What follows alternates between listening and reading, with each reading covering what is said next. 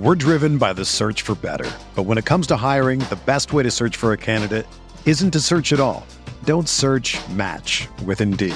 Indeed is your matching and hiring platform with over 350 million global monthly visitors, according to Indeed data, and a matching engine that helps you find quality candidates fast. Ditch the busy work. Use Indeed for scheduling, screening, and messaging so you can connect with candidates faster. Leveraging over 140 million qualifications and preferences every day, Indeed's matching engine is constantly learning from your preferences, so the more you use Indeed, the better it gets. Join more than 3.5 million businesses worldwide that use Indeed to hire great talent fast. And listeners of this show will get a $75 sponsored job credit to get your jobs more visibility at Indeed.com/Blue Wire. Just go to Indeed.com/Blue Wire right now and support our show by saying that you heard about Indeed on this podcast. That's Indeed.com/Blue Wire. Terms and conditions apply. Need to hire? You need Indeed. When it's too tough for them, it's just right for us. Where would you rather be than right here, right now? The Rockpile Report with Buffalo Bills season ticket holder Drew Gear. The Bills make me wanna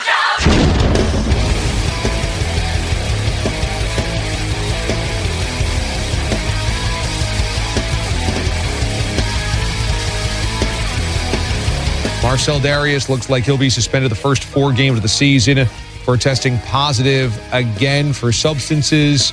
This is a substance abuse policy. Either he tested positive, many believe it's marijuana, or he refused to take the test. From the Bills, quote, "We are very disappointed. Marcell chose to put himself first before his teammates, coaches, and the rest of the organization and fans through his recent actions. From ownership down, we have made it clear his behavior is unacceptable. We will continue to take the necessary steps to work with him in order that he adheres to the policies set forth by our league. As an organization, we will move forward with our preparations for the start of the 2016 NFL season in Baltimore on September the 11th. How is everybody doing tonight? Welcome to the Rockpile Report. I'm Drew Gear. That's Chris Kruger producing, and that was Damon Amendolara from CBS Sports recapping the Marcell Dareus situation. Now, clearly, as you can tell from his quotes there from the team, no one's happy about this, right? No one's thrilled that this is the second time in 2 years that Dareus is missing time for stuff that he just can't seem to keep off the field. And we got a lot to talk about during this podcast. You know, for a team that claimed to have won the postseason, it sure feels like we've lost pretty much every single day since that statement was made. Is that Rex's fault? No, not directly. But Jesus Christ, if this doesn't feel like the Billsiest start to any season in recent memory. Now, I have to admit that before we started recording here, I tried to jump over a cord that was suspended probably 6 inches off the floor, and something in my left knee just kind of pulled, and it really hurts. I'm not even moving it, and I can feel it. Yep, that's right. Let's add another person to the PUP list for the Buffalo Bills. And that's not physically unable to perform. That's pussy unable to podcast. Hey, whoa. I can podcast the shit out. I can podcast the shit out of this thing. And we're going to start it off. I'll prove it to you. We're going to start it off with the Buffalo Bills news update.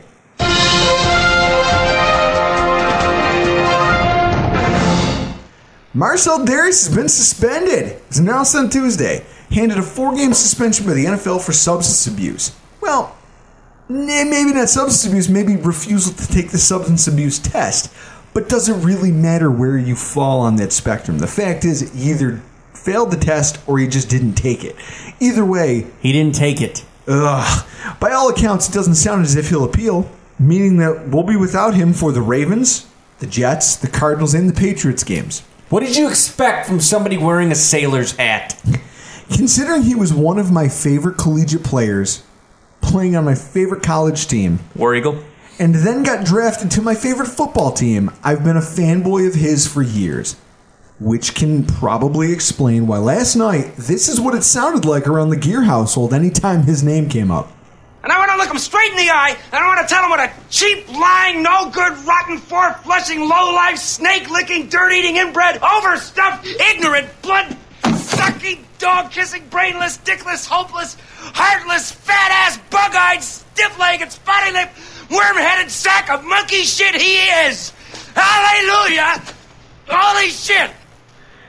Now, obviously, I've calmed down since then. Yesterday, I was a little raw. Let's remember that's why we do, when we get into the season, let's remember that's why we do our podcasts on Wednesdays. Because if we did it like Sunday night, right after a game, or Monday, you would still be heated. Plus, if we did it Monday, your eyeballs would just be focused on Monday Night Football. You wouldn't be able to focus. The fact is I'm just, I've taken a step back, I've taken a deep breath, I've collected myself. His absence is a huge blow to a defense already riddled with injuries. I mean, it's worth noting that given the structure of his contract and the league rules, this suspension is going to cost him $3.3 million in forfeited salary and bonuses this season. For a guy with a base salary of only $7.5 million, I just hope that not showing up to the league-mandated test was worth it. I mean, if he was in real trouble, couldn't he just find one of those Chris Carter fall guys they're always talking about? Excuse me. Sorry. Sean, have you seen my piss? My parole officer called. He wants that piss. Then you've got this news coming out about Manny Lawson and a possible one-game suspension. Now, I don't know what to make of it. His agent's disputing it. The player hasn't said a word about it. I don't know where that's going to go, but it's worth noting that, again, another suspension coming out on the same day. It's enough to. It feels like he got kicked in the head by a horse. He said something earlier today that he's never been in any kind of domestic dispute of any kind. The only thing that's happened to him this offseason is the weight room incident. We have no idea where that's going. But it's something worth watching because, again, it's another fault. It's another thing, another way to fault the Bills' defense coming into the beginning of the season. I mean, you're missing players. You could be missing guys who you intend to make an impact on your defense. You think Rex gets a pass for a mediocre season? I don't even want to talk about it right now. We'll talk about that in 2 weeks. Let's move on to some good news. This week, last week actually, I guess, because it was Friday, Bills GM Doug Whaley appeared on WGR 550 to personally announce that an extension for quarterback Tyrod Taylor had been reached. Now, as there always seems to be whenever the Bills do anything, it's had its fans, the move has had its detractors. This is what Colin Cowherd had to say on his weekly show on FS1. I mean, Tyrod Taylor, it was August. What in the hell were you assigning him to an extension? Why? Nobody was bidding on him. Camps were opened up. That's just low self-esteem. That's Buffalo having low sport self-esteem. I mean, they did the same with Ryan Fitzpatrick. They re-signed him in September. Wait till the season is over. I mean, I don't run a major business, but rule number one is don't sign people to extensions unless you have to. You signed Gronk to an extension. You signed Aaron Rodgers. You signed, Westbrook. Or, you signed guys that if you're the Lakers, if Brandon Ingram's pretty good, then in a couple of years, sign him early. I understand signing extensions. You do it when it's time. It was August. This is classic Buffalo Bills. That's Colin Cowherd, Fox Sports Radio. One of the things that he had said there was, it's August, nobody's bidding on him. To me, that makes it seem like he thinks he's an unrestricted free agent, like other people could bid on him. No, he has a contract with the Bills. And one of the things that you do it in August is you don't want a Joe Flacco type situation to come where he plays out the final year of his contract. He gets Buffalo 10 wins and we make the playoffs. Then he's going to command even more money because somebody finally got us to the playoffs. Well, first off, I think in that opinion, Colin Cowherd, he's a guy that I'm hot and cold on. Right there, he just sounds like a blowhard. Okay, he's a guy who notoriously just doesn't like Buffalo to begin with. So I don't expect him to understand it. No, because he's a corporate guy. He likes corporate cities. But what my takeaway from my point of view, I think this contract is perfect. And I think it's a reflection of the fact that Whaley actually knows what the hell he's doing. Now, Colin Cowherd's talking about an extension for Tyrod, but clearly he hasn't read the fine print. He hasn't read the details. But they don't pay him to do that. So, you know what? I can't really fault him. He's a shock jock. He is the sports version of a shock jock.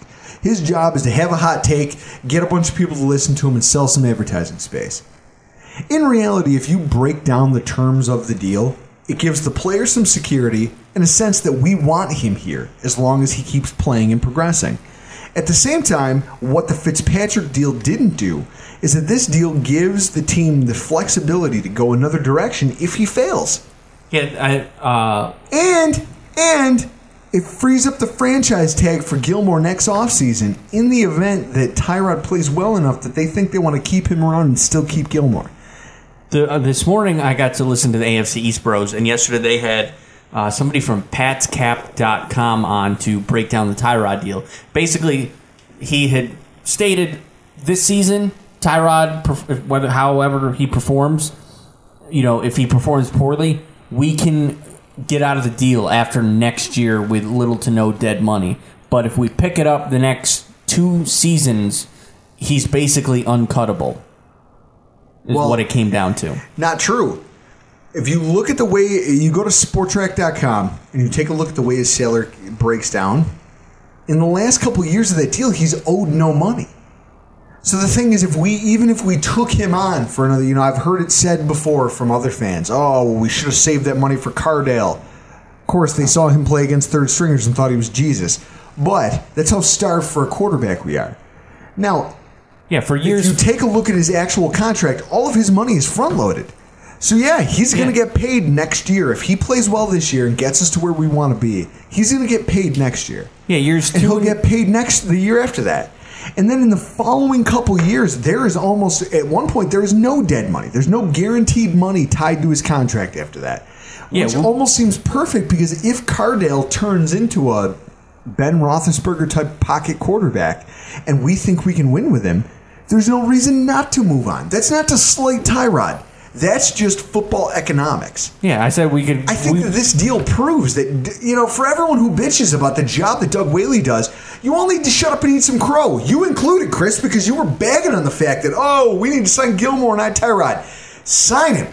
Give us the flexibility to do what we need to do and win football games. If we don't, we'll move on. But if we do, we'll continue as business as usual while we try to build a championship roster. See, I was concerned with that we were going to be giving Tyrod like $20 to $25 million a year. And the way the gentleman last night on AFC East Bros kind of broke down his contract, we could get out of it after year 4, year 5, year 6.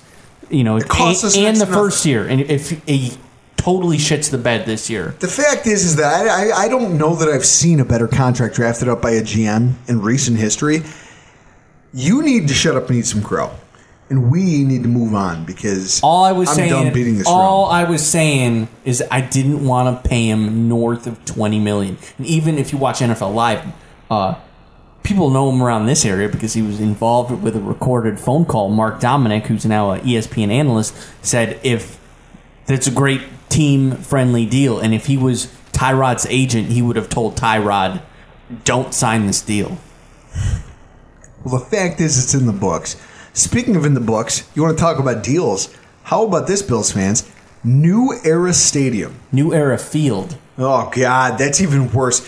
As a kid, I called it Rich Stadium. NEF. Now, Rich Stadium to me was synonymous with an awesome Bills team, winning football, Super Bowl appearances, playoff wins. So it's hard for me. It was hard, in the 2000s to get used to calling it Ralph Wilson Stadium. Now it's been announced the team will be referred to as New Era Field. Fans are divided on this. I mean, I've heard guys call into WGR, the local sports radio station, panning the move, and a lot of other talking heads in the local media are lukewarm on it. I'm not sure how to feel. I don't even know if I feel anything, because in all honesty, I'll probably end up just calling it Rich Stadium, which is sort of either Rich or the Ralph. I kind of flip-flop between the two, but the fact that I'm still calling it Rich Stadium after all these years, I just don't think, to me, it doesn't matter. I don't care about the name on the outside of the field. I care about what's going on the inside of it. You had to know that was coming. Terry Pagula buys the team. We're one of a handful of teams that don't have naming rights. Hey, you knew that was coming. Hey, but he was classy about it. He made sure that there was a statue erected outside in Ralph Wilson's honor. He made sure that the guy was still being recognized, and then he moved on, which is a smart business move. I just don't know that I'll ever really call it New Era Field. I won't. I'll just continue to call it Rich Stadium like I have for the rest. That was the heyday. That's what I remember growing up and as a Bills fan, and I just can't stop myself. As a reflex, I call it that. And in other Bills news, we signed Kroy Biermann this week. Now, I believe you've been saying that literally all offseason. Pretty much. To help address their paper-thin depth at outside linebacker, we brought in Kroy Biermann. Now, he'd previously visited with us in March, so the team knew what he was about. They'd already had a chance to talk to him, so it didn't take them long to sign the guy after Ican and Polley went down. Per Falcons fans that I've talked to online, according to the Falcoholic on SB Nation, this is their synopsis on Kroy Biermann. He's a solid special teams player who is decent against the run and can occasionally produce pressure in passing situations if he's played in a limited role. He's the type of guy who can really succeed for the team as long as you don't expect him to be a full-time starter. He's a rotational guy. He can come in and make a couple flash plays here and there throughout a game, but you can't count on him every single down. Now, I personally think that O'Brien Schofield would have been a better pick at that position, but then I took a look. I went to Pro Football Reference, and I looked at Biermann and Schofield's statistics, and it turns out Biermann's put up more stats than Schofield. So even though Schofield's the younger player, we went with Biermann, and hopefully it produces good things for the defensive side of our team. We're going to get into the preseason Game 1 review. Now, I broke this down because there was too much going on. You know what I mean? You watch any preseason game, there's 90 guys. All these guys are coming on, coming off the field. There's a lot of back and forth. Sometimes you don't know all the numbers and all the names. So what I do is I break it down into 3 categories: the good, the bad, and the ugly. And this week we're going to start off with the good. Good, great, grand, wonderful. Now, watching the first preseason game, my first takeaway, and I'm sure it was on all Bills fans' minds, Chris Gregg. Chris Gregg really stood out to me. He was winning against coverage most of the night, even when he didn't get the ball thrown to him. And he made some flash plays that you have no choice but to like. I mean, the block punt, that's more impressive to me than his touchdown. Just because his touchdown came against second stringers, whereas that special teams touchdown that's his station. Special teamer, occasional spot on offense. So if he can produce on special teams, that's the thing. If he can prove that he has that, there's no reason to believe he won't beat out O'Leary and Andon for a roster spot. Neither one of those guys are going to beat him for that job if he continues to play at that level on special teams. The next thing I want to get into is the quarterback play. Tyrod didn't get a lot of reps in the game, which is good. No Incognito, no Glenn, no offensive line. Well, that's what, and for those of you who weren't listening, BillsFanatics.com, Nate Geary and Ryan Lasel were both on WGR on Saturday morning talking about it. And I called into the show, and the point that I had to raise was I wouldn't start Tyrod Taylor. The only reason being, I know fans will want it, coaches will probably want it, but if he has subpar protection, don't put him out there because you're asking for him to get hurt. He didn't get a lot of reps, but it was good because it gave us an extended look at EJ and Cardale. Now, EJ looked comfortable, and Cardale couldn't lead us all the way back for the W, but he showed composure that I haven't seen from a rookie quarterback. I mean, the kid didn't look lost as he led us down the field for a touchdown. I don't think he gets rattled in heated moments like that. You're talking about a guy who won a national championship for Ohio State. He's played in big games. He's played in big moments. Was it like a 90-yard drive with a minute and a half on the clock? Minute 38 on the clock, and he marched us down the field. Now, EJ overthrew his wide receivers on a few occasions. Oh, really? And he didn't show panic. That's one of the things that I've always seen from EJ. He doesn't read the field well. So when he starts going through his progressions and no one's open, he panics. But he's not a natural runner. I don't know what it is about him, but he's not a fluid athlete. Like, you'd expect a guy with his 4.40 time to just take off. And instead, he just he kind of hangs in the pocket. It's like he wants to throw, but he wants to run, and he gets caught in no man's land. Well, even though he can't manipulate safety coverage with his eyes, and he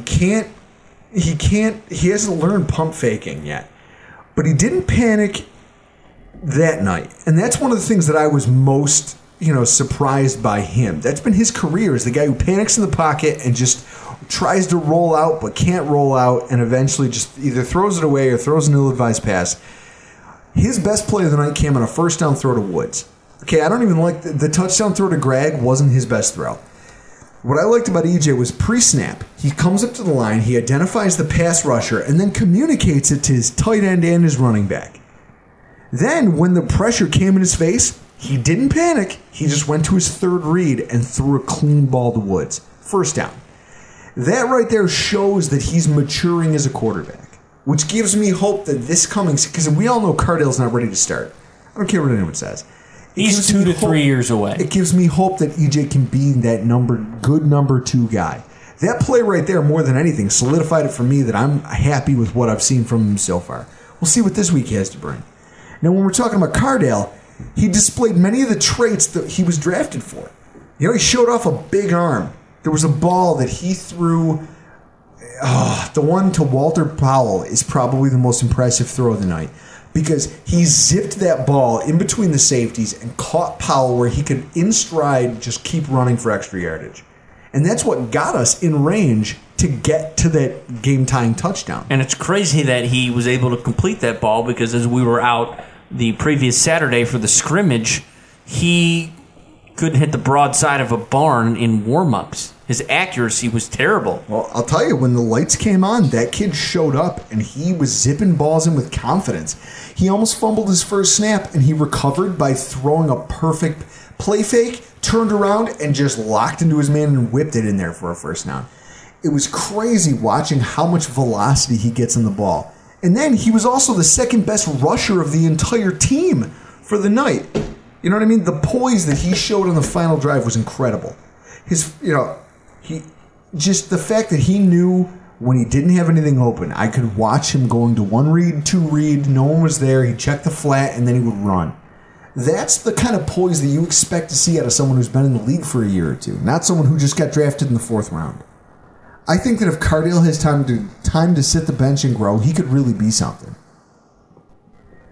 One of my other good points for the night, the top half of the running back depth chart. I thought the running game looked good. The guys highest in the depth chart were, put in the game. McCoy didn't do much, but Gillislee had a nice burst for a first down. Gillislee's mark has always been when he gets to outside the tackles and he can get into space. He can get chunk yardage as a running back, and he did it again against the Colts. Yeah, so far it looks like you're going to get a nice fruity beverage. And then Jonathan Williams looked really good after seeing significant carries. I mean, he ended the night as the leading rusher with 44 yards, and he caught a couple passes out of the backfield. He looked comfortable in the offense. Yeah, I love how you just totally bypassed my Gary Smith drop. Oh, the fact totally is I bypassed because I'm not giving bet. up. I'm not giving up on my boy yet.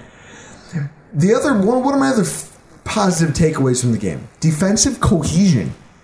Even with vanilla preseason defense, it was obvious that our team was very much on the same page. The starters really did their jobs and looked impressive. I mean, Marcel Darius almost corralled in an interception. How often do you see D tackles getting picks? Kyle Williams had one a couple of years ago. It's the last one I can remember for the Bills. So I just think that there wasn't any glaring breakdowns in communication, which is what we saw last year. We saw a lot of confusion. We saw a lot of our starters not being able to just communicate what the play was, and because of it, we gave up a ton of yardage that we shouldn't have. And we also saw Rex subbing as late as possible, so people wouldn't know the play call, and Preston Brown couldn't get it out because there were still people subbing while offenses were ready to make a play call. I know it's one preseason game, but I'm really excited about the fact that it looks like guys are finally on the same page. Yeah, imagine if we had Darius, Shaq Lawson, Reggie Ragland. And I'll be honest, I don't think it would have mattered, even though they held Andrew Luck out of the game. I don't know if it would have mattered all that much because Rex blitz in the preseason. The heat that we were bringing and just the way our defense was playing was lights out. I don't know if they would have been able to score. And then, finally, my last positive of the night, Colton Schmidt, the Bills punter. I don't care what anyone says about specialists, like kickers and punters not being football players. I play real sports, not trying to be the best at exercising. Simply put, I don't give a shit if the guy rides a bike for half the season, during games. Colton Schmidt is the balls. His leg is a monster. He routinely, when we were backed into our own zone, put the other team back on their 30. He was flipping the field. His leg is ridiculous, and I think he's only getting better as he gets older. He's already broken the franchise record last season. He's franchise record for net average for punts. Was that set by Brian Moorman? That was set by Moorman. Which was previously set by Chris Moore, which was previously set by Rick Tootin, which I don't know if I just named our last 4 punters. The fact is this guy's going to, if he keeps playing like this, he's going to be here for a while. And that brings me to the bad portion of this weekend's preseason game. You suck, you jackass. The first thing I got to go with is Hankerson's hands. For a guy who's an NFL vet, I expected more from Leonard Hankerson. He was a minicamp darling. At one point, people were talking about him as being the number 2 wide receiver. And earlier in his career, people said the same thing. They thought he would fit that role. So I was shocked when a guy who hasn't been great in camp came out and just imploded when the lights came on. He was open. There's no doubt about it. The guy could get himself open with his feet, but then he dropped every single ball that was thrown at him. It was disappointing, and this is what Rex has had to say about it during the post-game press conference. Hankerson had a horrible game. I mean, there's no two ways about it.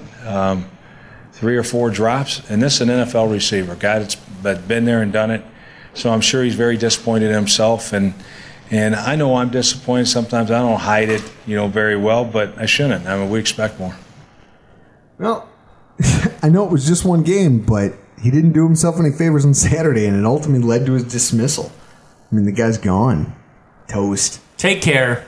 Take care now. Bye-bye then. They didn't add another wide receiver. They added a defensive tackle, which tells you that they're like, hey, we're happy with the wide receivers we have. We know you suck too much to be on this team.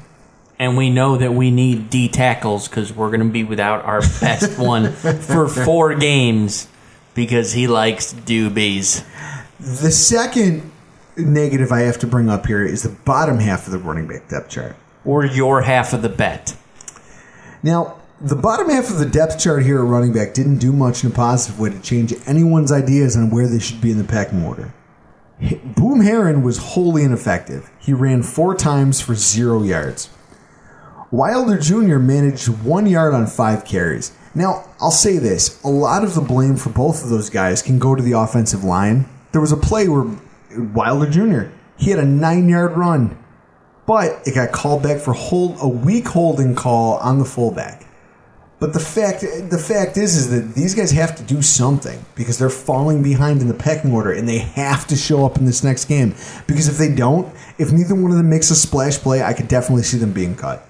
And I can definitely see you losing a gentleman's bet. For those of you who don't know, Chris keeps trying to get me to talk about it. For those of you who don't know, I made a bet with our compatriots over at AFC East Bros podcast. Me and Gary made a bet over whether who would make the... I thought that Wilder would beat out Gillislee based on his bigger stature, his fit as a power running back, his ability to play special teams. His ability to play special teams. So I thought he would have an easier time making the roster than Mike Gillislee. And yet, by all accounts, Mike Gillislee is being handed this roster spot. Like, he's being given every first look they get when Shady isn't on the field. And that's disappointing to me. But, at the same time, he needs to step up and earn it. And if I lose, I have to buy him a drink of his choice, and he's going to put a fruity umbrella in it. He's going to make me order just the girliest looking drink and bring it back to him.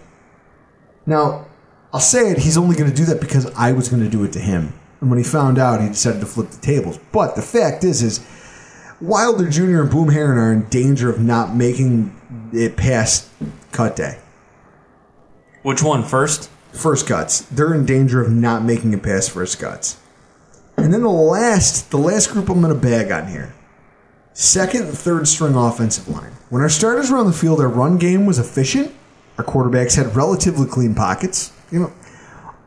All of that went right out the friggin' window when the second and third guys came out. I saw a guy, I think his name is Renfro, and there's another guy named Martin. They were like turnstiles at defensive end, and you could see it. As soon as they went out, Wilder only saw one hole the entire night. And even when he showed some burst, there was a holding call. Boom Herron couldn't find any running room. Not to say he doesn't belong in the NFL, but the fact is you should be able to get more than 1 yard on 4 rushes.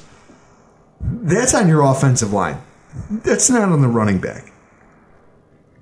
I think, just watching all of this happen once our starting offensive line came off the field, not even a real starting off, our backups, Groy and Kwanjo came off the field and they put in these backups and everything went sharply downhill for our offense.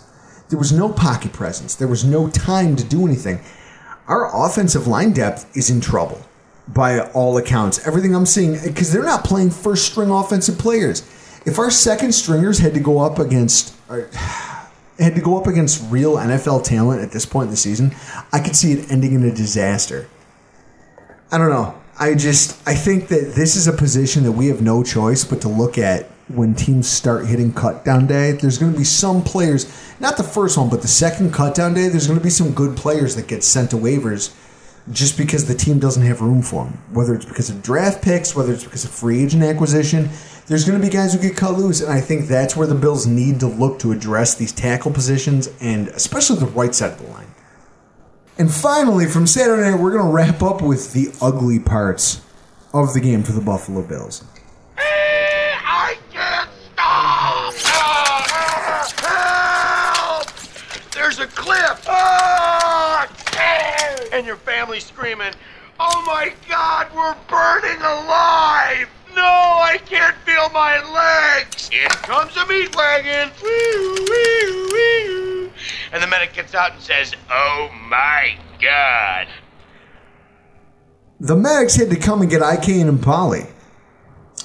Our depth at outside linebacker took another blow as IK was on the receiving end of just a brutal-looking knee injury. And the team confirmed it's a full ACL tear.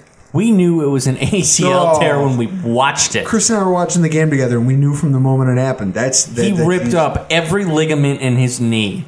Now, he's been waived with an IR designation, and I heard today that he's been moved officially to he's cleared waivers, he's on IR. And he's I don't see any way he's going to come back for the rest of the season. Well, no, it's an ACL. You're done for the year. Yeah. You could easily talk about his career potentially being over with. I mean, I will say, and I hate to bag on the guy, kick somebody while they're down, but he didn't. Gino would. He didn't look great when he was in. He started off the game strong, and I had a lot of hope for him. And then he let up. He lost containment on a running play, and then was called for almost back-to-back false starts on defense. He just doesn't strike me as a guy who has the talent to play as a starter in the NFL. And I understand Rex wants to give the kid a chance, but it sounds by all accounts that his career here in Buffalo might be over. And speaking of penalties, that brings us to our second point. In my mind, short of the knee injury, the ugliest part of the entire night. For as much as I like to play the defense, we managed to take penalties on offense, defense, and special teams. That absolutely has to get addressed. I mean, what do we have, 106 yards worth of penalties? You cannot give up a whole football field's worth of yardage in penalties if you want to win games. Rex seems to agree with that sentiment. The mistakes, that we made, as I pointed out to our team, it's like we got to turn the page on that. That was last year's team, and we can't have it. I mean, we've been working extremely hard about some of those penalties we saw. We had 4 offside penalties, and that was upsetting to me. We had, I think, 3 penalties on special teams, and so that blueprint was what last year's blueprint was. And as a team, there isn't anybody in there that's happy with that performance just because of that. Yeah, there's no, for as many positive takeaways as you have, You came up short by 1 point in the game that you gave up a whole field's worth of yardage. We're not going to win a whole lot of those games come the regular season if that's the mentality that we're carrying over from last season. They have to find a way to get that under control. We're going to close this segment with the hero and zero of the night. My hero of the game, there was a lot of candidates. You could have given it to a lot of people. I mean, Cardale Jones, he looked phenomenal on that, in the fourth quarter comeback. But I got to give it to Kevon Seymour. So that is why I am better than everyone in the world. Kiss my and suck my everyone. The fact is Seymour saw time with the ones and didn't look out of place. He was shut down with the number 2s outside of that one weak pass interference call when he tripped and fell and rolled into the guy's legs. The fact is he seems like he's a solid athlete. I don't know you're going to see a whole lot of that. And then he's shown a ton of upside just being a 6th-round draft pick. The fact that he's coming in as seamlessly as he has. I mean, Rex was practically crowing about him during some of the post-game interview, post-practice interviews this week at training camp. As we all know, this young man can play. I love the way he competes. He's a smart guy. We did throw him in there with the ones. We're trying to get him some work at nickel, and so this was an opportunity with Roby being out. We just put him in there at nickel. All that audio comes from BuffaloBills.com. I mean, I can't say that I hate the pick because the kid is stepping up and making plays, which is what everyone expected him to do when he got here. He was doing that in minicamp, and then people started praising, we can just let Gilmore walk because we got this 6th-round pick. I wouldn't say that, but I'll say this. The fact that the kid is playing well just does awesome things for our cornerback depth. I see no reason why he doesn't make the roster at this point. Oh, he's definitely on. Speaking of making the roster, brings us to our zero of the night, and that's Leonard Hankerson. Move this man! You can teach a football player a lot of things, but hands aren't one of them. Okay, they either got him or they don't. He must have had 4 drops. There's a million guys who try to play wide receiver in the NFL and just don't make it every year. Okay, they're all fast, they're all athletic, they can all get off press coverage, they're big guys, and yet they don't make it to the NFL as wide receivers. The fact is Leonard Hankerson might never realize his potential, and Saturday night was the epitome of that. The fact is there was a couple times, once I could see him getting kind of like bumped by a defensive player, but more often than not, the ball was hitting him right in the hands and he just dropped it. You can't go over in a game where they're throwing at you routinely and expect to have a job in the NFL. And so I wasn't shocked when he got cut this week. I really wasn't, because at this point, the coaching staff, as you heard from Rex, had seen enough to know that he wasn't going to contribute anything to this roster this year. All right, everybody. And to wrap up the AFC East Training Camp Roundup edition of the Rock Pile Report that we've been putting on every single week, we have Miami Dolphins podcaster. His podcast is called The Fins Broadcast. Ron Caniff is in the house with us tonight. Now, I'm looking forward to a lot of good conversation, considering I haven't drank as much as I usually do by this point in the podcast. Ron, how are you doing tonight? I'm good, man, but kind of disappointed to hear that you're a lot more sober. Oh, no. I'll tell you, last week, no, you know what happened was during the Jets one. When Christian came on, it was great, but when Kyle Smith from AFC East Bros podcast came on, yeah, there was some delays and things got behind and it was running late, and I wasn't pacing myself or paying attention to my pace, and I realized I hit that weird kind of 8-9 beer mark, and things got squirrely on me right there near the end. I had a good time. But that's where Drew really gets going. Like when we have people on and I could see him from across the table, and he just starts motioning with his hand like, "Get me a beer. This is like the greatest football conversation I've ever had in my life. I need alcohol." Nice. So, first question for you. You run the Fins Broadcast podcast. Yes. How did you get into podcasting? It's interesting you asked that. I've always been a huge Dolphins fan, obviously. And for some reason, I just had it in my head that I wanted to voice my opinion on the team. Wanted to just kind of put something together, put it out there. So I originally attempted it. And when I say I attempted it, it wasn't very good.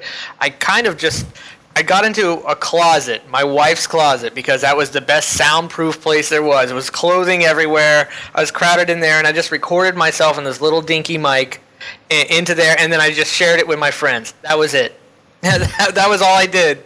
And then I said, I think I need to really learn how to do an actual podcast, because I wouldn't even consider that one. So then about May of last year, I started really investigating, okay, let me give a true podcast a try. How do I get it on iTunes? How do I get some better equipment and whatnot?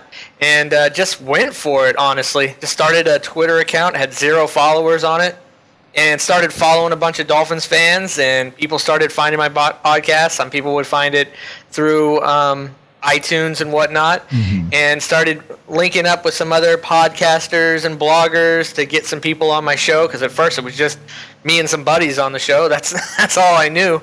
And before I knew it, I had almost a couple thousand followers, and there you go, just continuing to press on. Well, I'll tell you what, man, I'm drawing a lot of parallels between how you came into this and how we came into this. And, it's refreshing to hear that other people have, kind of taken that road. Now, I've got some stock questions that I ask every single person who's been on our show for the first time. So, question number 1, how long have you been a Dolphins fan? Is this a childhood thing? Were you, I'm assuming you were probably born and raised in Florida? Yes, I was born and raised in Florida in the same county I still live in. Okay. Yeah, I still live at maybe 25 miles from where I was born. And I remember being a Dolphins fan since the 84 Super Bowl that we lost to San Fran. That's the first game I remember watching. And my whole family were Dolphins fans. My father was actually born in Miami. Oh, wow. And they were a huge Dolphins fan from the 70s, obviously. I mean, the heydays of the Miami Dolphins fan back in the 70s? Yeah, so I just grew up watching and loving the Dolphins. I was obsessed with Dan Marino and Clayton and Duper, and that's pretty much all I could tell you about at the time, and Don Shula.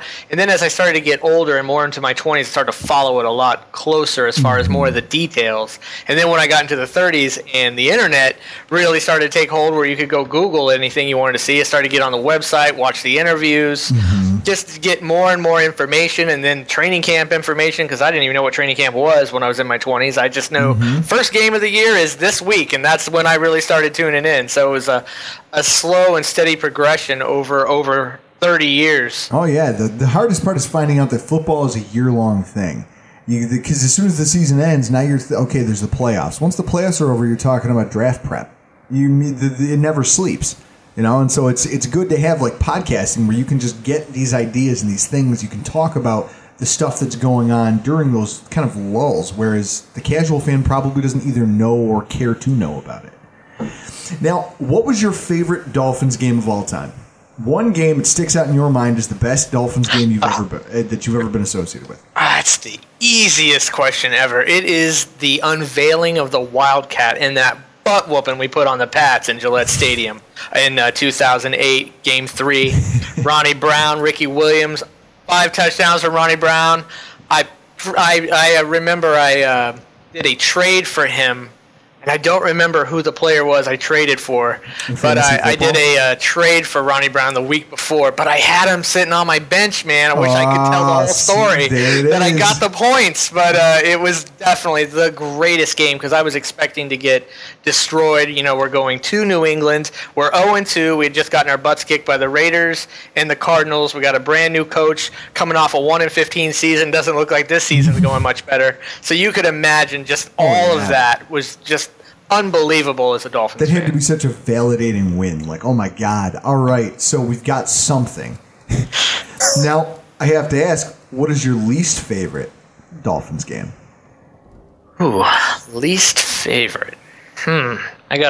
I might have to think about this for a second. If there's one game that you can view as the most painful game you've ever seen, heard. Oh gosh, okay. That was dumb that I even had to think about it. It was the 62-7 shellacking we took of Marino's last game against the Jaguars in the playoffs. That was just brutal. 62-7, Marino threw like 5 interceptions, maybe in the first half or total for the game. It was really ugly. By end of second quarter, they had Jay Fiedler out there. Again, the Jags had Jay Fiedler at that time out there just slinging it on us. That was really bad. Jimmy Johnson had said he had an announcement before the game that he was going to make. It was almost like he set us up for failure on that one. Oh, yeah, by the way, guys, we're going to get crushed this game, and then I'm going to be leaving the team. But it was really sad, especially considering it was Dan Marino's last game. 62-7 in the playoffs, man. That was hard to swallow. I'll tell you, there's something funny about that. You're talking about Dan Marino's last game against the Jaguars. Jim Kelly, his final game was against the Jaguars.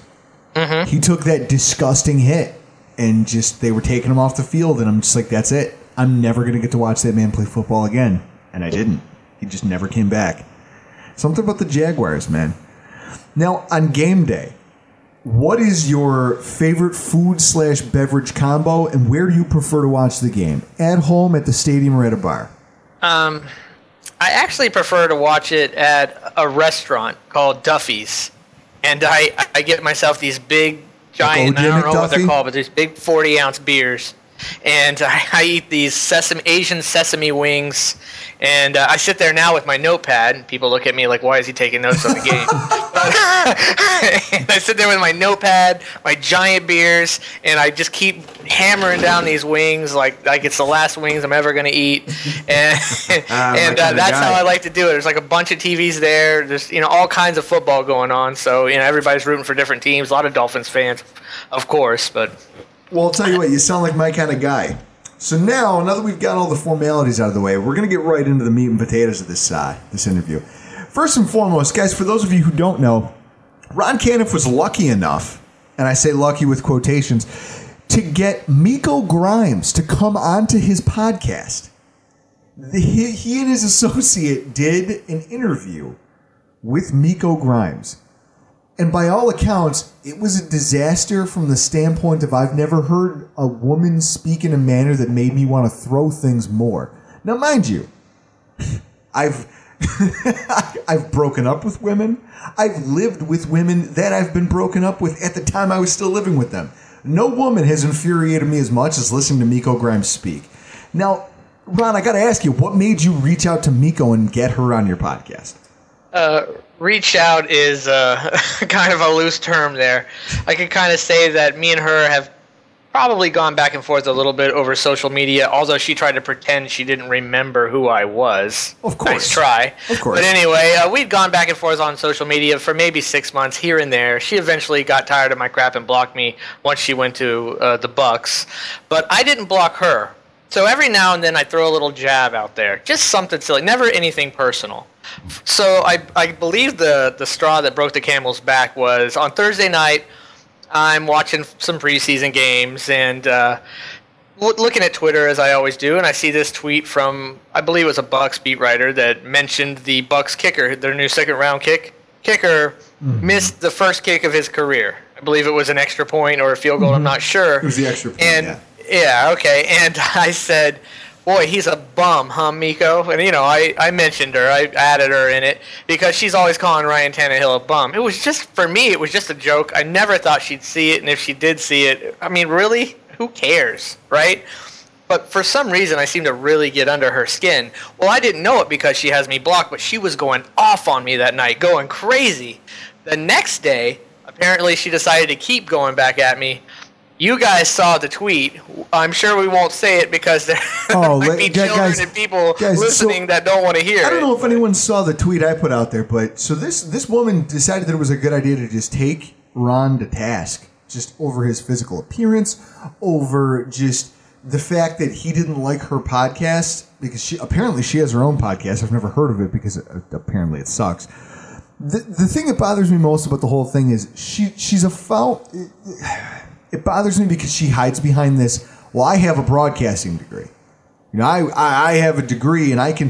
The thing is, you enunciate well. You're right. You speak very well. It's just that you use your talent to speak well to say some of the dumbest shit I've ever heard in my life. I mean, she's a hack. If that's what she's claiming, is that she's a journalist, she's a ridiculous hack. And then she sent out a tweet that literally insinuated that at some point during high school, she took money to give out hand jobs. She sent it. I can't make this stuff up. And I saw it and I retweeted it. And that's what I realized. That's what I found out. You had her on your show, and I listened to it. Anyone who wants to check it out, seriously, go find. Well, what's the website? Yeah, the Finns Broadcast. The Finns Broadcast. Just Google the Finns Broadcast and Miko Grimes. You're gonna find this episode, and I'll tell you, you listen to her talk, and it's like no one's ever infuriated me like that because she's just ignorant. I think the thing that bothered me most, and Ron, stop me if I'm wrong, but there was a line where Miko Grimes, she was being asked about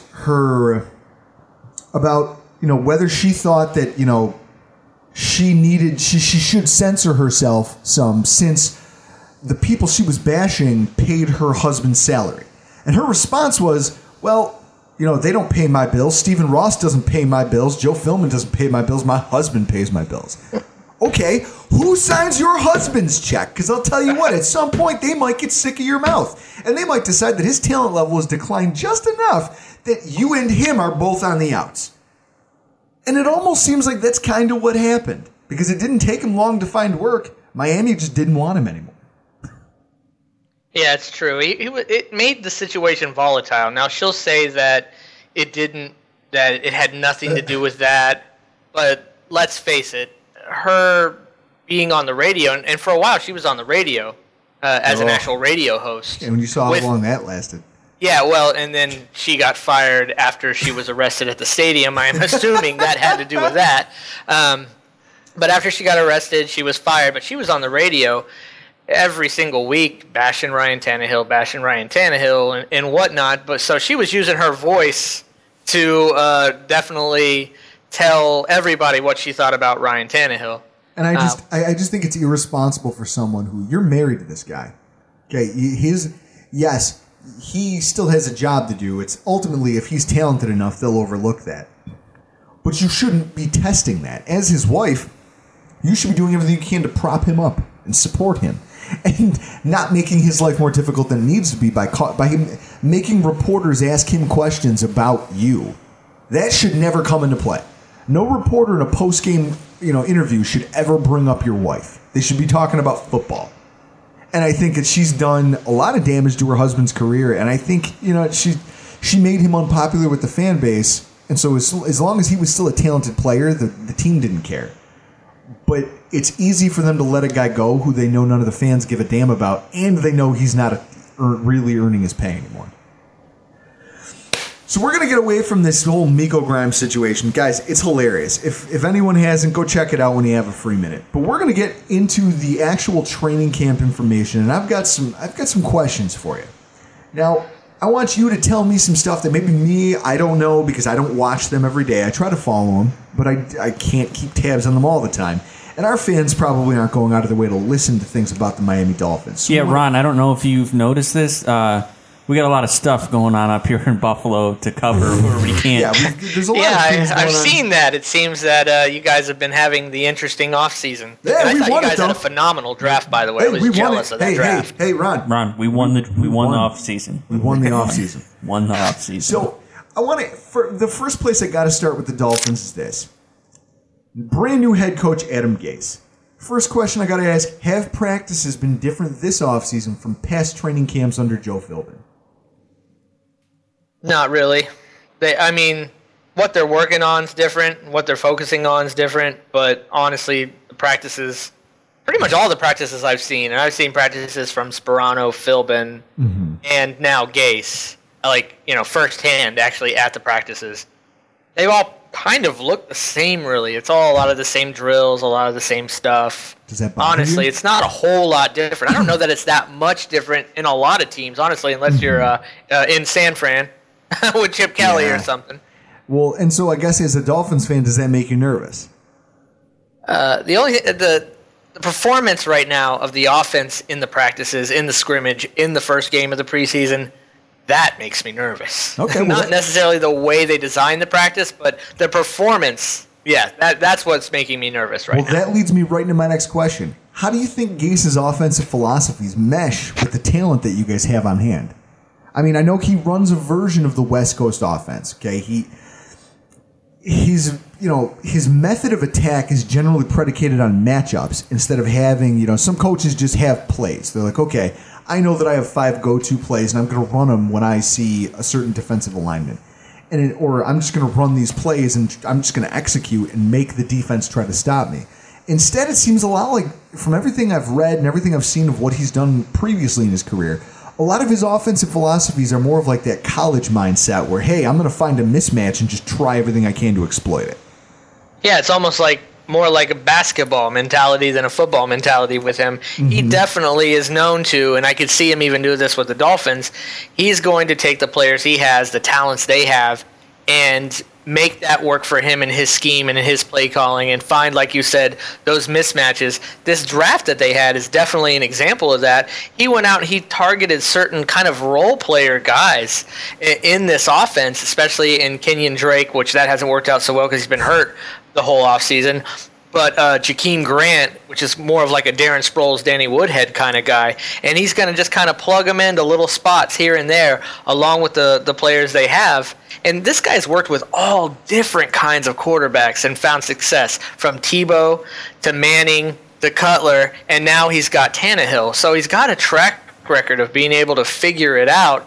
It's just a matter of now he's the head coach, just not the offensive coordinator. There's a lot more responsibility and a lot more pieces to it. See, now, you're right. In the draft, you guys added some added some pieces that are going to help your offense, or at least everyone hopes they'll help the offense.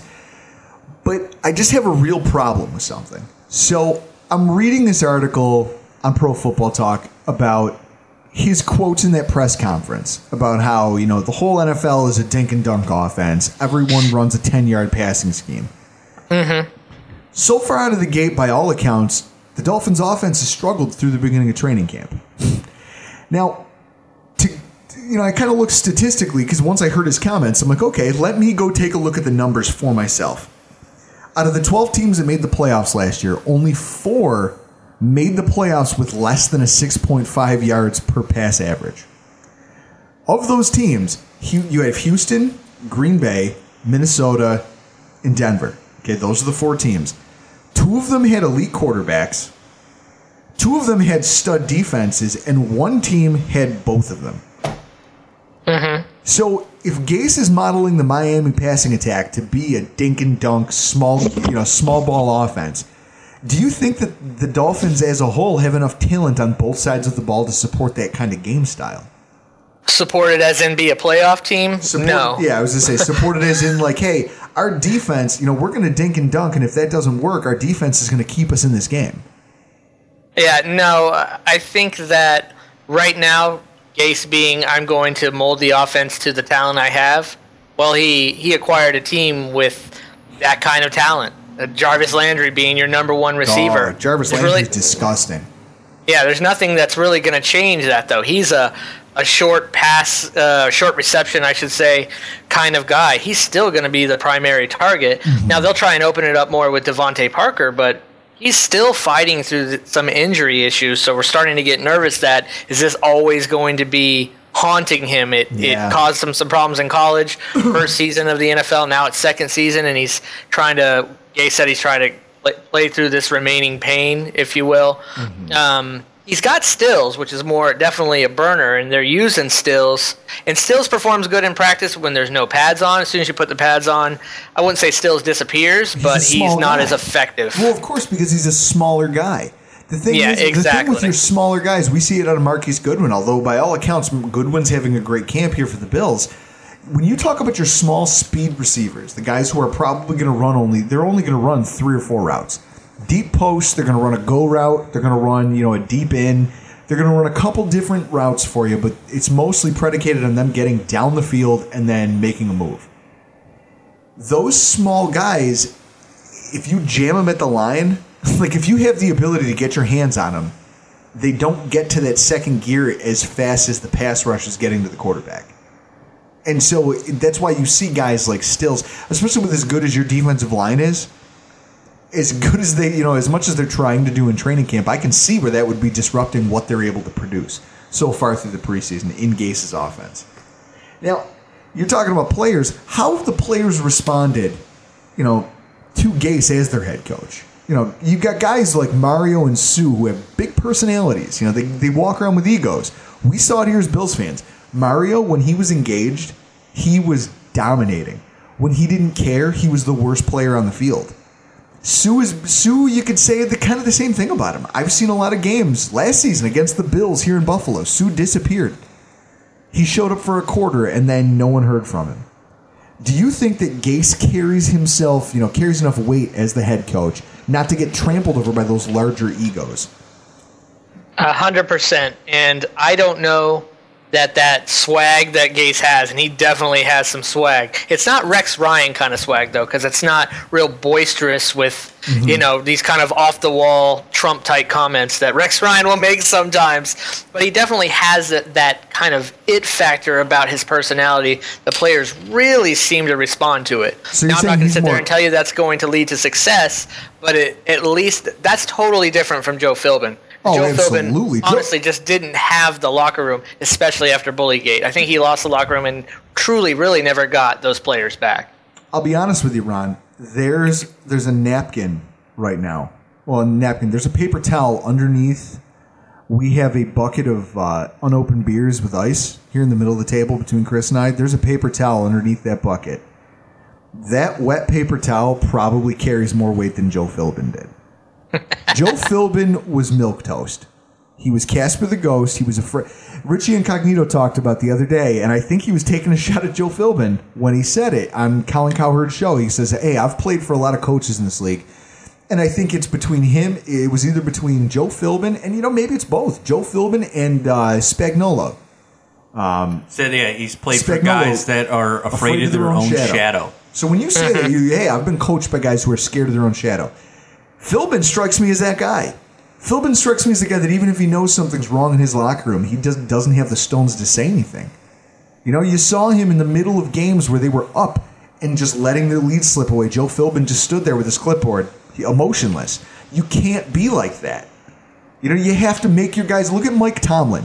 Mike Tomlin's been one of the more successful coaches in recent history, and his guys know where his passion lies. When they screw up, they know he's angry. They know when he's happy, and they know that they want to keep him happy. And I feel like that breeds success, whereas with guys like Philbin, they just stand there. And so the players are just like, listen, if we're going to... They just know they can railroad him. And I'm just wondering if... what you're saying is Gase isn't that type of head coach. He maybe not this confident, not cocky attitude of his might be able to win over that locker room. Definitely. He's already won over the locker room. Now, if it starts to go south, I don't know what will happen. I don't know that he'll lose the guys unless it goes super south and it ends up like a 1 or 2 or 3 game season.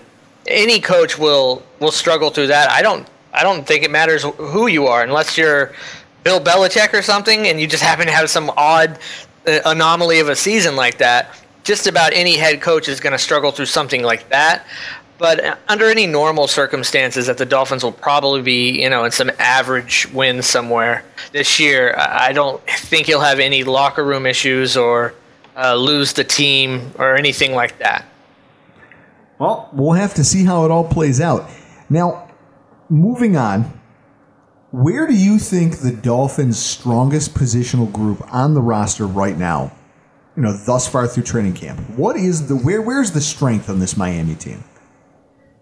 Defensive line. Of course, I said that last year, and it didn't really come to fruition like we hoped so, but I'm still going to go defensive line, and just based off what I've gotten to see so far, what I've gotten to see with my own eyes at practice, especially when I saw the scrimmage, I was actually in the bubble, and I was like literally feet away from these guys and was able to see them just key off. They were just so quick off the ball, so quick, and I was curious, am I going to see that in the preseason game, and I did. Saw the same thing in the preseason game. These guys really quick off the ball. Not just the starters. The starters really didn't play much in the preseason. I'm talking the second unit. Mm-hmm. These guys were good. So it's definitely the deepest position we have, or deepest unit, and I think it has the most talent on it.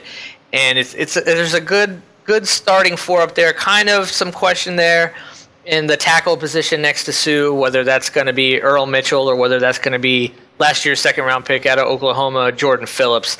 That's been kind of some back and forth. I think there'll be some rotation there, honestly. But it's a good, strong unit, and I think it's going to perform well this year. I think we're going to get pressure this year with a 4-man rush. It's looking like Vance Joseph has them playing well. More so than any other position, D-tackle is where you can get away with the rotation. You know, if you don't have one guy who's a clear-cut starter, you can just roll them. You know, you roll 3 or 4 guys. It doesn't matter. You keep them all fresh. Late in the game, that's going to matter. But I kind of came into this. I have notes here. Defensive line going to be the backbone of the Miami defense. I expect to see that. You know, I expect your defensive line to succeed. If they don't, I feel like the rest of your defense is in a lot of trouble. A lot of trouble. Which leads me to my next question. What do you think your weakest positional group is? If you'd asked me a week and a half, 2 weeks ago, or leading into camp, I'd have instantly said cornerback.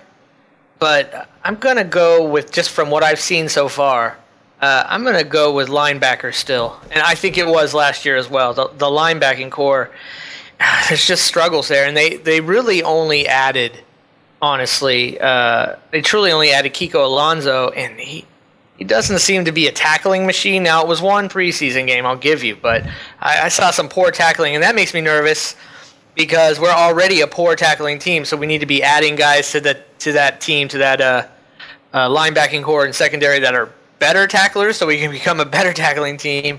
And I'm not sure, but I'll definitely be keeping my eyes out. The number one thing I'm watching over the next few games is to watch the tackling. From the first unit on down, I want to watch the tackling of the defense because we've been a poor tackling team for a few seasons now. It really costs us big time.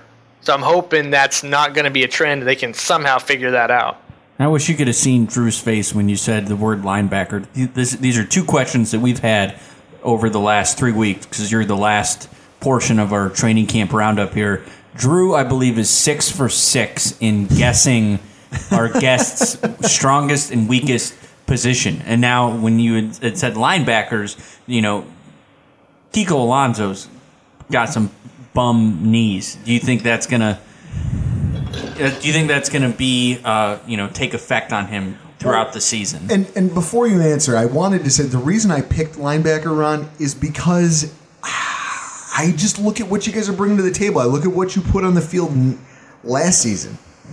You know, last season, there was multiple times in just the, I won't lie and say I went out of my way to watch a lot of Dolphins games, but just 2? There was those 2 games. And I'll tell you, your linebackers, just like you were saying, they just did not tackle. There was no tackling. And then the fact is that by the time you were playing us in the second game, you were starting Kelvin Shepard. He's a guy that we shipped off for Jerry Hughes in what might be equated to the Great Train Robbery. You know, we traded away. We got Jerry Hughes in exchange for Kelvin Shepard heads up, and now he's bounced around to different teams all over football because he's just not a good football player.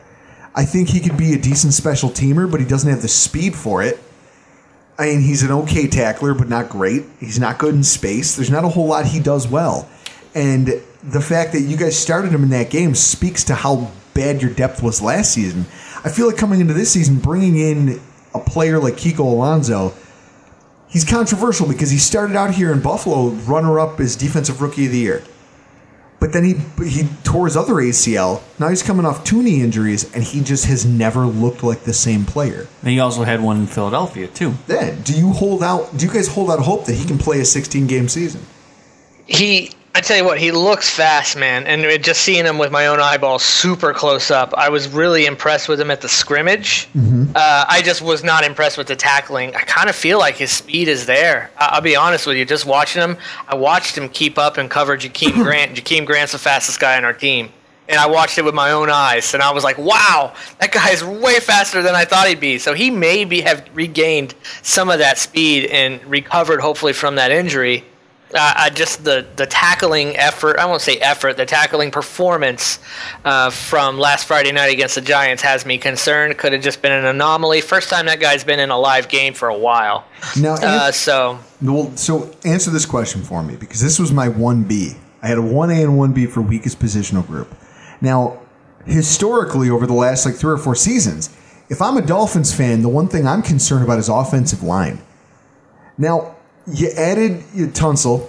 He fell, manna from heaven, just fell to you guys because of the whole bong mask fiasco. So you've added him, and he's playing guard. He's not playing tackle. He's playing guard. Now the question becomes, what have you guys? Do you think that your team has done enough in this offseason to address the offensive line that you're okay with where you're at on the O-line going into the season? I thought they had leading into camp based off the personnel they had added. Then, when we saw the first depth chart, it literally was the same exact starting five as week 1 last year, and I almost lost it. I was going to say that had to strike a chord. I'm sorry, go ahead. No, I was going to say that had to strike a chord because that's what I saw. I took a look at it and I was like, oh my God, Dallas Thomas. But this is Gase's philosophy. He's making people earn it. He's not just giving it to them. He was going off what he saw in camp the first couple weeks. I get that. And Dallas Thomas, which has been our left guard from hell over the past few years, he seems to be a decent performer in camp. For whatever reason, when the games start, he just gets blown off the ball. But here's where I'm going to give Gase a ton of credit. He saw one game where he was like, okay, this offensive line isn't going to maybe make it. So just instantly in the past few practices, he's put Tunzel in with the ones a lot more, and he's been bringing Tunzel along slow. Tunzel played left tackle his career. Now all of a sudden you're putting him not only in the NFL but putting him at guard. So he's been playing him second team, a little left tackle right at first, just to let him play a place where he's comfortable, give him some confidence, give him some success, then slide him into guard at the second team for a while, put him in with the ones a little bit. Now he's more and more and more with the ones, and he's also put Bushrod, which was a free agent that we grabbed over this past year. Another guy who was a left tackle. Now he's going over to right guard. So we really have 3 left tackles on our team right now. Well, at least you have that going line, for but you. it looks like we have one game left tackle 2. I'm sorry? I was saying that you've got that going for you because the Bills have 1 left tackle. And then everyone else is just trying to play left tackle. I gotcha. So it looks like, I'm guessing when we go play Dallas on Friday night, that he'll probably have changed that starting lineup, I believe. I'm gonna wait and see what happens there, who he actually puts out as the starting 5. But Tunzel will be the left tackle of the future for sure. But for now, we have Brandon Albert, who's a Pro Bowl left tackle. He doesn't really want to come into guard. He's not a guard, even though he played some, in college. And gonna let Tunzel play guard for a year or two, and he'll slide over to left tackle and hopefully be that 10-year left tackle that we drafted him to be. I guess we're gonna find out. So since we're talking about line, I'm just going to skip right ahead to defensive and offensive line play. Now, Bills fans would be upset if I didn't ask this question. How has Mario Williams been received in Miami? And how has he personally performed thus far through training camp? He's looked good in training camp. The effort has been there, and that's really going to be the key. Well, I don't need to tell you. That's going to be the biggest key with Mario Williams, because last year it would literally, the ball would be hiked and he'd kind of almost stand there. That's how much effort he was giving you guys. I saw it I saw it in the game against your team. It happened in Orchard Park, and that was the day that I wrote him off. Your game against us, Lamar Miller gets a pitch out. And they underuse Miller. I love that guy. He was one of my favorite players last season. When he got touches, he was a great player, and you guys just didn't utilize him well. But it's a pitch out to Miller, and Miller's taking it, and Mario's running him to the sideline. And he pulls up because I think in his head he's assuming that, okay, Miller looks like he's going to run out. I'm not going to try to finish this tackle. I'm just going to let him have it. And instead, you know how shifty Miller is. Miller jukes and runs an extra 5 yards on top of that. It ends up as a 7-yard gain. And that moment right there, I wrote Mario Williams off. I said, I don't want him on my roster anymore. That's a guy who isn't motivated to play right now, and he just allowed that game to happen. He let it happen. He could have done his job, and he chose not to. So that's why I guess I'm so interested to see how he's meshing with the rest of the Dolphins players and see, how is his motivation level in camp. I'm sure he's flying off the ball, and as long as they're going to let him rush the passer, he's going to be content. Now, is that how they're utilizing him right now? Is mainly just a pass rusher? They're using he is the on the right side of the defensive line or against the left tackle in a 4-3 defense.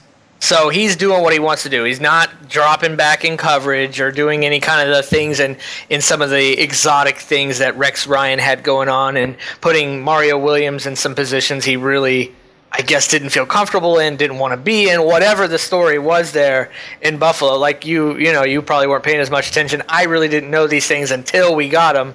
Then I start to hear all these things that were going on in Buffalo. But he seems to be utilized where he's most comfortable, the way he was utilized mostly in Houston, and I guess at first with the Bills.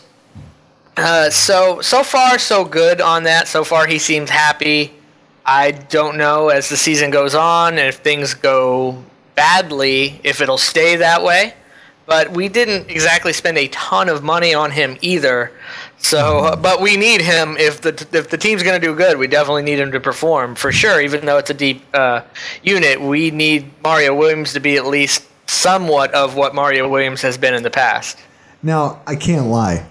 I've heard it said from some of my more ignorant friends. They've been, as soon as he left, like, oh, he's in our division, kind of, wishing a lot of ill will towards Mario.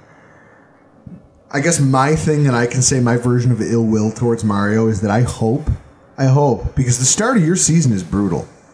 The start of your season is rough. And if you guys start out 1-4, let's say, or 1-3, how motivated is Mario going to be to come out there every Sunday?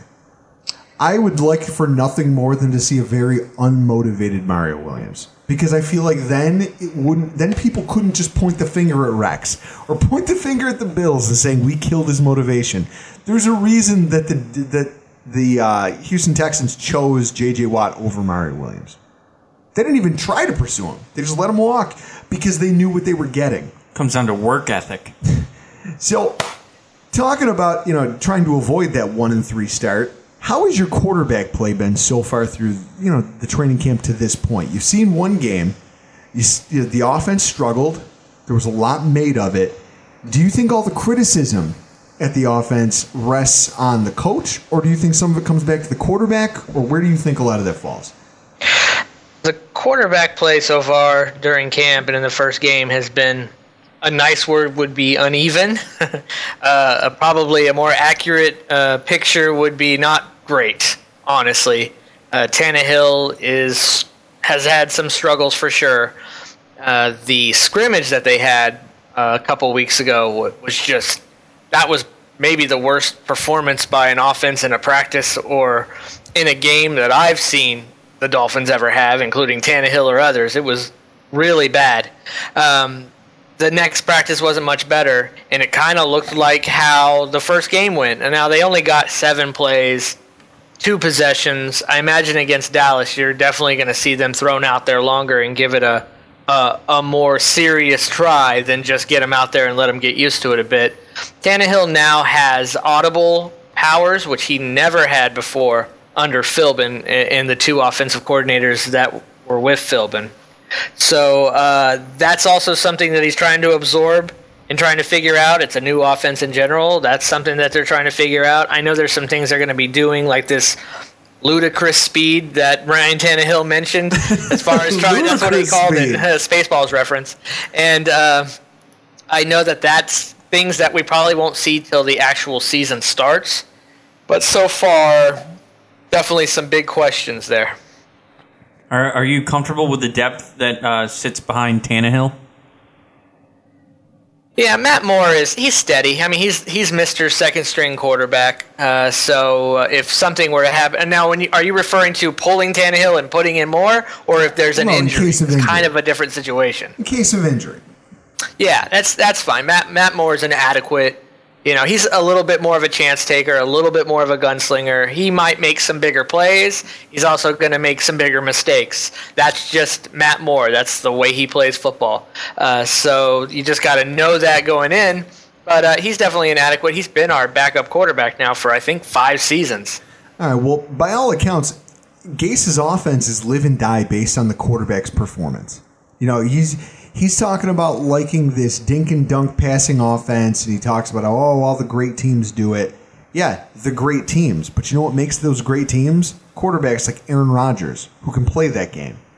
Aaron Rodgers can play that game. You've got Tom Brady, who can play Brady. that game. He's the number one example of a dink and dunk offense that works. And you can do that if you have a quarterback who gets the ball out quickly, accurately, decisively, makes sound decisions, reads the field before it needs to be read.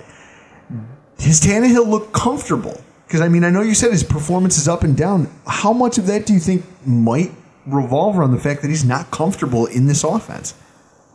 He's not comfortable yet. That's a definite.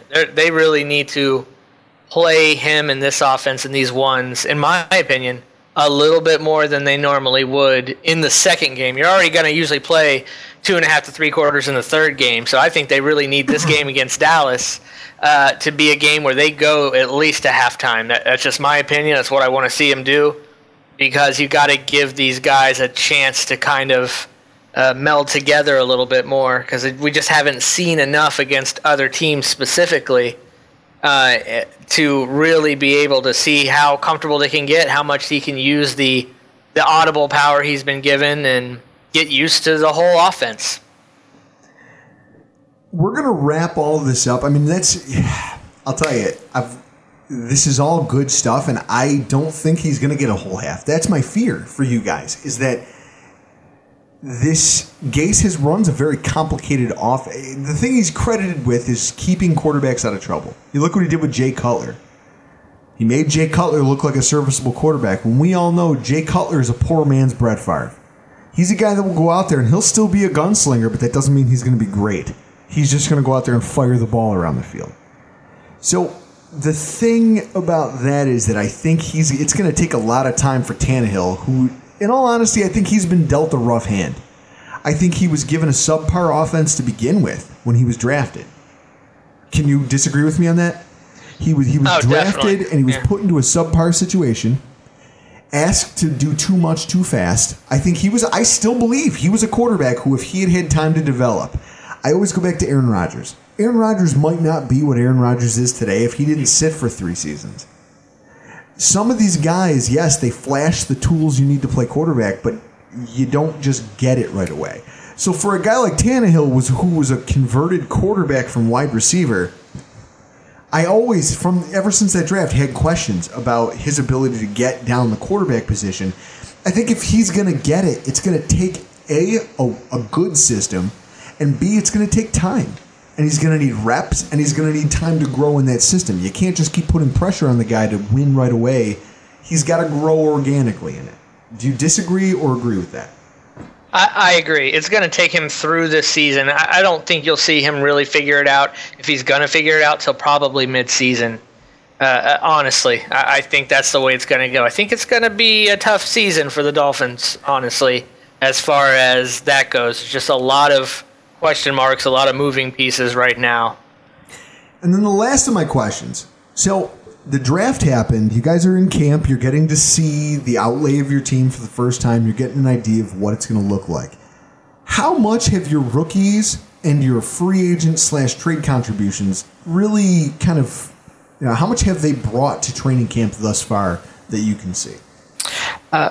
Byron Maxwell, who we got in that trade with the Eagles when we also got Kiko Alonso, he seems very solid, maybe a lot more back to the way he was in Seattle, because he's playing the same kind of position he did in Seattle and not being asked to do what he was asked to do in Philly, which he apparently wasn't very good at. Kiko Alonso, like I said, he's been good in practice, didn't do great in the Giants game. Arian Foster, who we brought in, he's coming off the Achilles. He started on PUP for a few days. They didn't play him in the first game. They're going to play him against Dallas. I think he might actually start. And honestly, barring injury, I think he will be the starting running back to start week 1 over Jay Ajayi. So have any of your other 2000, you're talking about, draft picks earlier in the podcast. You were talking about draft picks standing out. I've got a couple names here. Now, you mentioned Kenyon Drake. I'm a huge Alabama fan. So I'm curious, did he look, I know he's been hurt now, but did he look good when he had a chance to get his hands on the ball? Man, he's been hurt since OTAs. Oh, Jesus. One way or another. Yeah, it's been, trust me, I was most excited because I'm a big Bama fan too. Oh, nice. Roll damn Tide. Yeah, roll Tide. So I was really excited that we finally drafted somebody from Bama. And the funny part was I was on all these podcasts saying, we need to draft Kenyon Drake. We got to draft Kenyon Drake. He could do this. He could do that. He could do this. He could do that. And Yes, lo and behold, all we've seen him do is sit on the trainer's table because it's all little injuries like hamstring, things like that. It's nothing major. That's how he can't really see the field. For anybody who watched Alabama, that's how he ended his career, though. Maybe that's why Miami doesn't like taking players from Alabama is Nick Saban. He just grinds them down into nothing and then hands them off to the NFL. Or they just don't like that Nick Saban used to be Miami's coach. So we've already gone over some different names, free agents, whatever. I've got 2 names that haven't been mentioned that I got to ask about. First off, Leonte Carroo. I know Bills fans listening right now are like, who the frig are you talking about right now? Leonte Carroo, wide receiver. A lot has been made about the fact that Devontae Parker was a first-round draft pick, and he seemed like he had all the physical tools, but again, you're talking about another guy who can't stay healthy. He's just always has some kind of malady. There's something going wrong with him. So, Leonte Carroo had a productive college career. How has he looked so far through training camp? He's looked like a rookie when I say, a little confused at times, not always quite... there. I remember in the scrimmage, I remember seeing him run a couple routes, and I believe Matt Moore was actually on the field, so Tannehill was coming up to Carroo and, giving him some coaching and some pointers and things like that. So I hope to see more of him, but he's kind of like our Rashard Matthews replacement in a way. We lost Matthews as a free agent to Tennessee. Thank goodness he didn't go to the Pats because... He and the Pats both made a mistake there. That was a match made in heaven. But luckily, he didn't go to the Pats. So I think Carroo is kind of a replacement for Matthews. But really, you're talking about a guy who's probably running 4th to 5th string, wide receiver for us. So he's going to take some time to develop, honestly. And then the last question I have for you, your 2nd-round pick, Xavier Howard. I was pissed that because my hope was that you guys would come into all this with garbage for cornerback depth. I didn't see the trade for Maxwell coming. Xavier Howard starts camp on the PUP list. They're talking about a knee injury. Is it serious? And do you think it's serious enough to hamper his ability to assist early on in the 2016 season? Yeah, because I don't even know if he's going to see the field till last week of camp or week 1. They really haven't given a true timetable for when we'll see Howard on the field. That's affecting... right now, his ability to learn the NFL game. So we've got a lot of other guys right now having to step up, and I actually just wrote an article. I just submitted it to Fin Maniacs maybe 2 hours ago about the guys who did step up that we were questioning, and they stepped up in a big way in the Giants game. And Bobby McCain, who is fighting just to be the nickel slot cornerback, and he came out there and really had a great game as the starting corner opposite of Tony Lippett because Byron Maxwell, his groin got a lot of tight, so he didn't play. So really, in this Giants game, the 2 guys that at the beginning of the season we thought were going to be the starters, Xavier Howard and Byron Maxwell, were both sitting on the sidelines, and other guys were in there, but they actually did pretty well. So I was super concerned about the cornerback spot. I'm starting to feel a lot better about it. It seems like a lot of guys, and there's a couple other guys too, like Lafayette Pitts, that are actually showing some things, showing that they have some talent. That group may not be as bad as we think, but really would like to see Howard get on the field, and it would definitely make the unit a lot stronger than it is right now, especially you're going to be playing Seattle right off the bat, and they got a great team. And then you're going to the Patriots, which I know they don't have Brady, but they definitely got some good receivers there, and they just have a good offense in general. Well, the problem with the Pats is it's not even the receivers; it's the dual tight end menace that they're just putting out there again. The fact that and we got nothing for that. Somebody should. Well, and that's what I was going to say. For a team like the Dolphins, who's thin at linebacker, questionable, cornerbacks that are starting to round into form, that's a nightmare matchup because you don't have anyone. You don't have anyone, whether it's safety, whether it's a linebacker, whether it's anyone who can carry any of those guys. We have one of the best safeties in the league in Rashad Jones, Pro Bowl safety. He is not a cover guy. Yeah. That is not his strength. He's a safety. He's a great safety, but he is no cornerback. He can't go one-on-one and defend Gronk or even, defend Martellus Bennett. Yeah. That's going to be a nightmare matchup. Now, mind you, it's been a nightmare matchup the last few years, and we've beat we've beat the Patriots, split with the Patriots 3 straight seasons. Yeah, and I don't know how is actually plays well against the Patriots a lot of times. It's like some kind of weird voodoo takes over, and you guys somehow do something that the Bills just cannot figure out. But I'll tell you what, I'm really looking forward to this upcoming season. We're going to, guys, all eyes on the Dolphins this weekend. I try to record every single preseason game from the different teams and watch them just to see if there's flashes from guys that I should be worried about, guys I need to be talking about. Ron, I love the fact that you came on with us tonight because you have just talking to somebody who, podcasts and follows the Dolphins. I can't have any intelligent Dolphins conversation here in Buffalo. It just doesn't happen. Now, why don't you tell our listeners where they can find your broadcast? Okay, you can go a few different places. It's called the Fins Broadcast. So obviously you can go to iTunes, you can go to Stitcher, you can go to Google Play. If you don't remember what it's called, you can actually just look up, search Miami Dolphins, and it'll come up in all there, all those pod catchers, if you will. And then you can also go to orangeandaqua.com. That's a blog that the podcast is actually on, and you can find all the ways to listen there. All the links that I just mentioned are there. You can just stream it straight from there. You can go to my Twitter account, which is the best place to find me. I'm always there, at Fins Broadcaster. That's FINS Broadcaster. There's links there as well to listen. So lots of places to find it. Ron, we really appreciate you coming on the show tonight. Thank you very much. Thank you, guys. I loved being on it. All right, guys, a lot of thanks to Ron Caniff for stopping by tonight. You can find a ton of content. We're going to be on Facebook Live every Saturday night. During the season. Every Saturday night during the season. You can find the Rockpile Report. Go to BillsFanaticsBF.com on Facebook. Find the group. You can find us Facebook Live. Bring your questions. Bring whatever you want to talk about. We'd be more than happy to sit down with you guys, the fans, and really get a chance to interact. This week, Chris is going to be taking Saturday night. He's going to be recapping the game as I'm going to be out of town. I'm going solo. I'm so scared. And then you've got guys like Nate Geary from WGR 550 going on Sunday. You've got guys like Rob from BillsWire.com. He's on Tuesdays. Ryan Lasel Mondays. From Rock Sports Network from Rochester. He goes on Mondays.